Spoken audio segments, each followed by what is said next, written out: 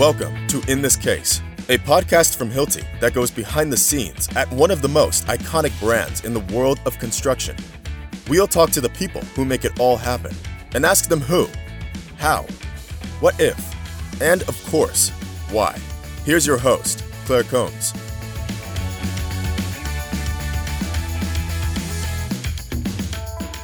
According to the United Nations, 1.6 billion people live in inadequate housing. On today's episode, we'll dig into that number to understand the experience of living without adequate shelter, the housing market in developing communities, emerging technologies that can make a difference, and what the philanthropic community is doing to help. My name is Johan Barr. I'm a member of the executive board of the Hilti Foundation and in charge of our affordable housing and technology portfolio. The idea at the Hilti Foundation is really that we want to help families in need, focusing on the Global South, to take life into their own hands and develop their life with their own efforts. And having a safe place to live is one of the most important conditions. Having a safe and secure place to live is critically important to a person's ability to thrive. But the goal of the Hilti Foundation's program is bigger than that. Because when families are able to improve their housing situations, the effects can ripple. And that ties perfectly to the Foundation's mission to create bigger, more sustainable change for the communities that they serve. When you think about it, there is much more to a house than just safety and health. It's an enabling environment for your kids. And there are also studies that say when you have a proper and well-established house, it reduces family violence, domestic violence. And then ownership of a house obviously is an asset. It provides you with some kind of creditworthiness. You can go to a bank or to a microfinance institution, ask for a loan, and it gives you financial security, which is a life-changing experience for many families that don't have much on their savings side. I mean, when you think about the families which we try to support, it's mostly families that live in informal settlements. Most of them will have a daily income of less than $2 per day. So in fact, there's very little that they can do to raise their standard of living. For many of them, it's the first time to have an address which they can use to register with public authorities, which they can put on an application letter for a job. And it changes something in the way you integrate yourself in society. On the one hand, it's a cultural issue, but at the same time, if you register with authorities, you can participate in elections, for example. You're sort of formalized as a citizen, and that makes a big difference for many people as well. Earlier in this series, we learned that the Hilti Foundation typically works through partner organizations with subject matter expertise. And that same approach extends to their work in affordable housing and technology. Hi, my name is Scott Merrill. I'm Senior Director of Habitat for Humanity's Terwilliger Center for Innovation and Shelter. I'm located in Atlanta, Georgia. Habitat for Humanity International is a housing organization, and we serve people all over the world who don't have access to adequate and affordable housing. Wherever you happen to live on the planet, the first step in any home buying process is financing. Understanding what you can spend and having access to the funds to purchase your property. For people experiencing poverty, accessing capital that they can use to improve their living situation can be a major hurdle. And so that is actually led to the genesis of what is the Terwilliger Center for Innovation and Shelter, where we are trying to actually work to make the markets more inclusive so that people can have the agency themselves to buy the products and services that they need in order to improve their own living conditions. One of the ways to support more inclusive markets for developing communities is by expanding the use of microfinancing, which is the practice of offering banking services to people that would not qualify for those same services in a traditional financial marketplace. Many people in the Global South rely on microfinance. So, small loans that are given to start and kind of run and help grow kind of micro enterprises. So these small, often home-based businesses that people engage in, right? So they could be small informal shops. It could be buying a dairy cow, and selling the milk. There's many different types of businesses that people borrow microfinance for. We recognize that like 20 to 30% of those enterprise loans were actually being diverted towards housing. But when you look at the terms of those loans, right, the durations are often very short. The size of the loans are very small. So people couldn't make meaningful improvements to their homes because, it wasn't a big enough amount of money. It wasn't targeted for housing. And then the durations were so short that people sometimes had trouble paying it back. And so we started to say, what would a housing loan look like if it was a microfinance loan? So if that idea feels pretty familiar or straightforward, it might seem odd that home-based microfinancing wasn't already widely in use. But like all good ideas, it took organizations like Habitat International who were willing to build the infrastructure, together with partners who could extend funding to get the concept off the ground. Actually, Hilti Foundation was a really important early supporter of the Microbuild Fund and provided us with some grants that we were able to support microfinance institutions in order to develop housing loan products that they could lend. It's basically a fund, a pool of money that invests into microfinance organizations today in more than 30 countries globally and helps them, these microfinance organizations, to integrate housing as an important field into their business operations, whereas typically microfinance organizations would have invested into smallhold farming, for example. Housing was not a typical field for microloans for families. And the idea of the Microbuild Fund was to change that in order to provide families with more money to invest into their house and in this sense create development for them. And at the same time, it was an interesting business opportunity for investors that wanted to invest into this fund. And it also did so successfully in terms of the returns on investment. I think we've lent out over $140 million to microfinance institutions. So for me, that's really one great example of how you can create a project that works from a business perspective and at the same time in terms of impact. So home financing is step one. But as the team was quick to point out, funding mechanisms are not the only ways in which homeownership looks different in developing communities. Internationally, the housing markets work in very different ways than they work in North America. We started to think about how do families who live in such circumstances, what is the reality of how they build? So most people, there's over 1.6 billion people who lack adequate housing. 70%, 80% of the population in the global South access housing through what we call incremental construction. So whenever $50 or $100 maybe on the savings side, they might decide to invest it into their house. And that's how billions of people worldwide improve their housing standard.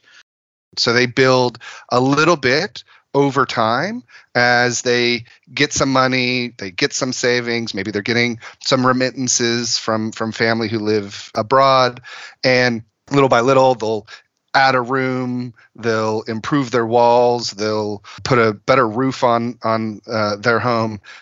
They might change the flooring or put a new paint on the wall, or they may even put a room on top of the house because the family is growing. I had someone last week, actually, when I told this story, they said, in the U.S., in North America, we'll take out a 30-year mortgage and we get a fully constructed house right away.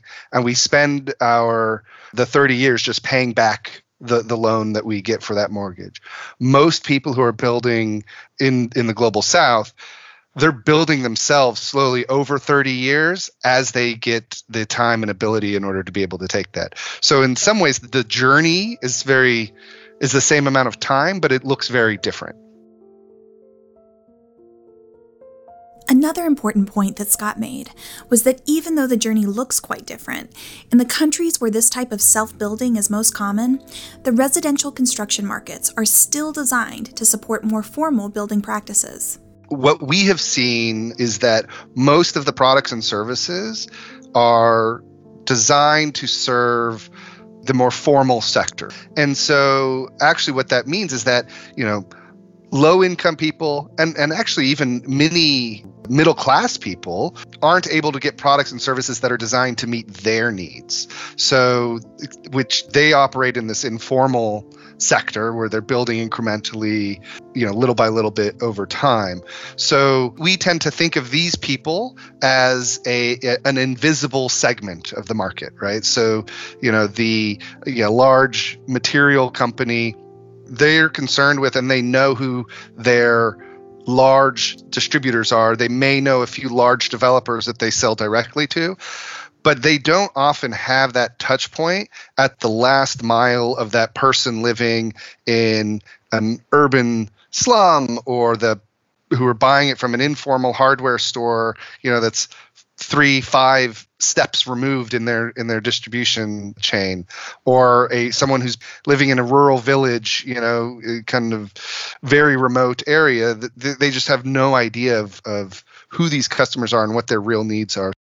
And that's what we try to help with products and technologies that specifically target the needs of low-income families. When we think of technology and innovation, we often don't think of that sort of base of the pyramid where most people live as an area that is sort of ripe for adoption of new technologies. But at the same time, I think that one of the issues that we see is that people just aren't innovating for that population, right? They're not trying to help people adopt a new technology or create technologies that meet the needs of this invisible segment of the market. Of course, the thing about invisible segments is that once they're seen, they can be helped. So in addition to supporting home ownership through microfinance, the Hilti Foundation has taken a very hands-on approach to improving building processes and technology for communities in need. I mean, when you think about the projects of the Hilti Foundation, those in the affordable housing fields naturally are sort of the closest to what Hilti does, because we are an engineering company. And what we try to do, and we really put a lot of efforts into this right now, is to make the expertise and experience of our colleagues globally available for our projects. This year, for example, we started what we call a tech accelerator program in Southeast Asia and also in the Andean region in Latin America. The idea is that we discover the most convincing startups from the region that innovate products for low-cost housing. So it might be a brick made from agricultural waste. It could be a digital platform that connects low-cost builders with developers and low-income families to build their home. Or it could be a sanitation project that provides dry water toilets in remote areas of Peru. And in addition to harvesting great ideas from motivated developers and entrepreneurs, the Tech Accelerator concept can also be used to target very specific needs. We've put out a challenge for the Philippines, actually, on how do we help retrofit homes that were built without a foundation so that they're more earthquake and typhoon resilient. And so we're actually in the process. We got about 80 submissions. We're in the process now of narrowing that down to the top 4 or so that we're going to be testing in partnership actually with Base Baha'i, which is another Hilti Foundation partner. The Base Baha'i Foundation develops technologies using locally grown and renewable material to create housing envelopes and designs suited to the needs of local communities. The organization is headquartered in the Philippines and has become a world leader in bamboo technology for residential construction. And the story of how the Base Baha'i Foundation began and why they zeroed in on bamboo as a building material, well, that story begins in Liechtenstein. It's actually a great story why we started to build with bamboo.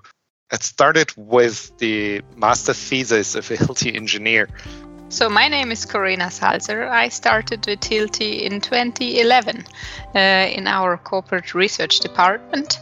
I have a civil engineering background and a big passion for research and innovation. Today, Corina serves as Hilti's head of regulations and approvals for anchoring. But earlier in her Hilti career, she recognized a unique opportunity to partner her master's studies with the Hilti Foundation's work in affordable housing and technology. It was a study, how could technology contribute to the social context of housing for the low-income group? And from the start, it was clear that it would not only be a technical problem we are looking at here, but there is a contribution technology can make to this problem. The Hilti Foundation also follows the principle that with the initiatives we support, we don't have to do it all ourselves. The opposite is the case. We have something to contribute from our background, from our knowledge in technology or in business development, for example. But we are well aware about the complexity of the problem. So it was clear from the beginning that we would look for bringing people together that have pieces to contribute to the puzzle. And it so happened that we found the best possible expert in Colombia. Hello, everybody. I am Luis Felipe Lopez. I am actually original from Colombia, but living in the Philippines for the last 7 years. Luis serves as the head of technology for the Base Baha'i Foundation and is recognized as a global authority on the properties of bamboo as a building material. His connection to bamboo and the journey that led him to his current role, well, that's a story all by itself. Okay, I will make this long story short because it's a long story. But anyway, so I originally came from a small town in the mountains of Colombia, coming from a family of coffee farmers, by the way, 3-4 generations. And in Colombia, coffee and bamboo is a symbiotic relationship. So most of the houses that exist in the coffee region in Colombia has been built using bamboo as a structural material. So I grew up actually in a bamboo house in the coffee region of Colombia. But later on, I went to make my studies, my bachelor, and my contact with the material started, it's a funny story, making some furniture for my students' apartment. So I decided to cut some bamboos from the farm and my father's farm and make some chairs for our living room there with my friend. So we start to play with bamboo. So I'm talking you 1996, more or less. And I realized that there was not technical information about bamboo at all. So nothing that you can use to design a construction. So I found like the inspiration. So I decided to start my thesis about these houses, the houses that I grew up. And coincidentally, there was a big earthquake in that area in Colombia. And all these old houses, those houses had more than 200 years old already, some of them. So all those houses have a very good performance during that earthquake. Actually, there was no victims in those houses. So the 2,000 people died in concrete and masonry houses, not in these bamboo houses. So my thesis was focused on that research, and the government decided to make a big research project about that system and include it in the building code in Colombia. So the researchers know that I was working already in that topic, so they engaged me and put me in the research. So in a very early stage of my career, I was involved in a big research and a big project doing the building code in my country. And around 2011, I will say, Hilti Foundation started to look for ideas for more sustainable construction. I have no relation with Hilti Foundation at that time, zero. Actually, I was not able to speak a word in English at that time. So I was living in Colombia, in my Latin American world. So that's all. And I'm not sure if he mentioned, but one of the difficult things for him was that he's such a fun guy. And when he started with English, he couldn't crack jokes in the beginning. And that was so difficult for him, huh? All joking aside, Corina and the team knew that in Luis they had found a partner who shared their vision for what bamboo construction could be and how it could improve the lives of people living in the global south. There's many advantages to use bamboo in construction. of course, we had requirements on the affordability. So that was one lever. Additional to that, there is advantages in the environmental topic. So this is the fastest growing plant in Earth. It's like the grass that grows in your backyard, but it's giant. I mean, you don't need to create big plantation. It's normally there beside the rivers and the creeks. So it's easy to harvest, to produce material for construction.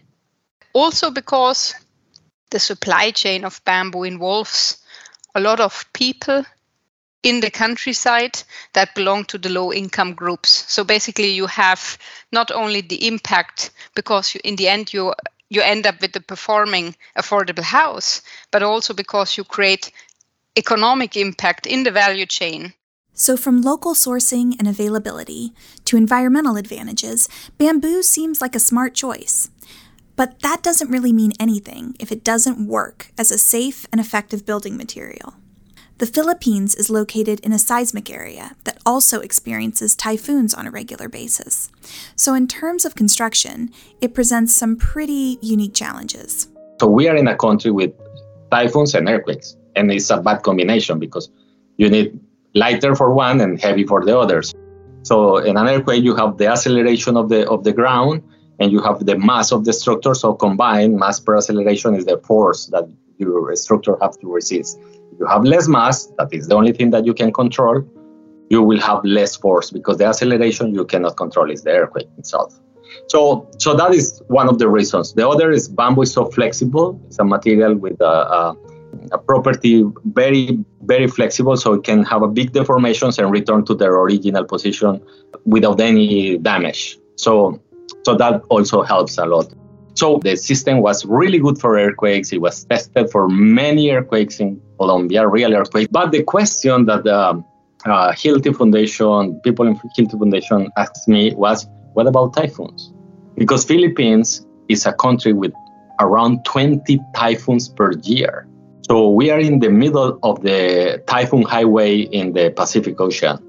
So every year, more or less 20 typhoons touch any part of the Philippines, and around 5 of those typhoons could be category 4 or 5. So we are talking about 200 kilometers per hour typhoons. So when they ask me that, I say, actually, I have no idea because we don't have typhoons in Colombia. In South America, there is no typhoons. So all the typhoons happen in the Caribbean Sea. So I say, I don't know, but let's check. So Corina had the idea to build these 3 houses in one peninsula here in the Philippines, that every year one of the biggest typhoons hit. It's like a magnet for typhoons, that peninsula. So we built these 3 houses with different level of structure. So the tale of the 3 little pigs. And here's how the tale goes. 3 little pigs all need to build their own houses. The first pig rushes through it. He builds his house out of straw, then relaxes all day. The second pig puts in slightly more effort, building his house out of sticks. The third pig puts in the most work, choosing to build his house out of bricks. And when the big bad wolf comes along and attempts to blow down their houses, only the third pig stays safe inside his structurally sound home. To conduct their experiment, Luis and Corina also built 3 houses, and while they varied in their construction, all 3 structures were built with bamboo frames. And we installed some instruments like a satellite weather station and other things like that to monitor the wind, of course. So after 7 months, I think, and the first typhoon hit these houses. It was a typhoon named Glenda. And we were monitoring the wind with this weather station until we reached 185 kilometers per hour, and we don't have more data coming from the weather station. So after 5 days, we arrived. And what we found was the weather station collapsed, so that's the reason we don't have more data. And the 3 houses were intact, no problems. Even the lazy pig, his house was okay. so we were very happy, of course. So basically, what matters in the end for a building system is the system performance. It is not only the materials we build with, but that the whole system performs according to the impacts we are exposed to in a certain location. And once bamboo was established as a viable building material for both seismic and high wind locations, the Hilti Foundation went to work, putting these learnings into practice to provide safe and affordable housing for Filipino families. We joined forces in the Philippines to bring our bamboo technology for housing to a larger, if not industrial scale. So we basically, we've built 1,000 homes in the Philippines with the Base Bahay Foundation in the past 6 years. We felt this is a proof of concept, and that was the point when we joined forces with Habitat for Humanity and said, what if we could build 10,000 of these homes in just one province of the Philippines and create, in a sense, a visible example that you can use bamboo as a building material for social housing, with the support from government in providing the funds, with the support of many other actors in the field of creating communities that work. I have worked in international development for 15 years. I spent, about half that time actually living and working in the global South. And in many programs where I've worked, housing was invisible. And where we did acknowledge housing, it was seen as a proxy for sort of household well-being, right? So you could see, this family has put a new roof on. They must be, earning more income in this agriculture project that we had worked on. One of the things that I've realized since coming to Habitat, though, is that when you actually are talking to those families, yes, they want to earn more money, but the biggest asset that they'll ever own is their home. And so even in these poverty reduction programs, if we're not focusing on their home, we're not really focusing on what their priorities are. There's one example that sticks particularly to my mind. I spent a day with this family where Marisa, the mother, is 46 years old and works as a garbage collector. And I remember, we spent 3 hours on this dump site, and the smell was just incredible. The way, the garbage collectors work there under circumstances that are hard to imagine, where they even have little tents on top of the garbage where they might sleep in between or eat. And what I learned is that most of these families have at least one disabled kid in their family, and probably comes from being in this environment. So Marisa told me she has 7 kids, and number 7 is disabled. That's when the father left the family, and she had no other chance than continue to work on the dump site. And basically, she said, moving into a bamboo house in this community was a life changer for her and for her kids, because all of a sudden there was a safe place as compared to the slum where they would have lived before. She said, it's the first time that I can leave my little daughter at home for a half hour because there's a neighbor that may look for her. I don't have to worry that there's rain coming in. And there was an experience where I learned so much about the living conditions of the people that we served, and the level of ambitions that they still have in terms of how they can improve their life. She basically said, all I can hope for is that my kids escape this situation and will have a better life than myself. So having a partner like the Hilti Foundation is really important for an organization like Habitat for Humanity. There are not that many organizations that have housing as a key and explicit area of focus. And so having another organization and another partner that cares about housing in the same way that Habitat does is really important and is really transformational.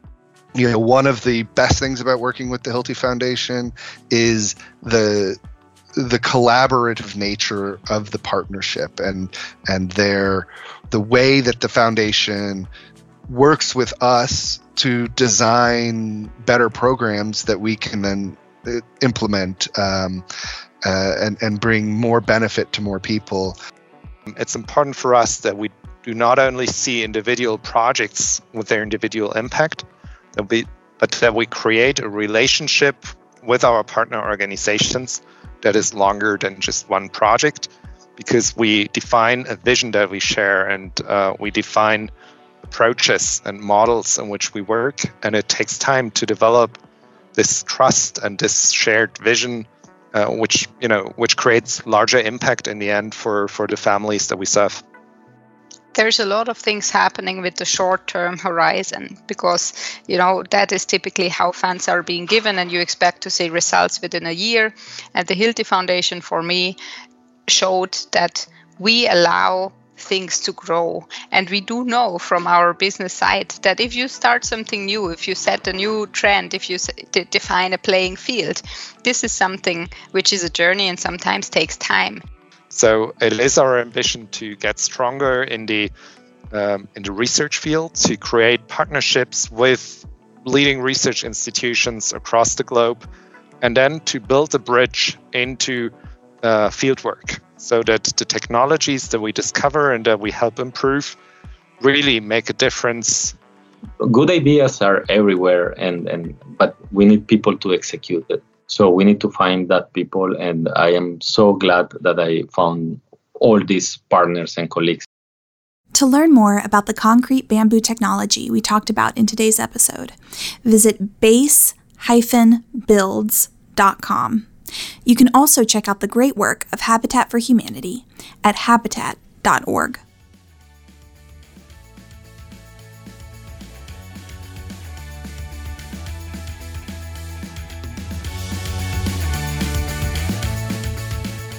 In This Case is a production of Hilti North America. To give us feedback, ask a question, or share an idea for a future podcast, email hiltidirect@hilti.com.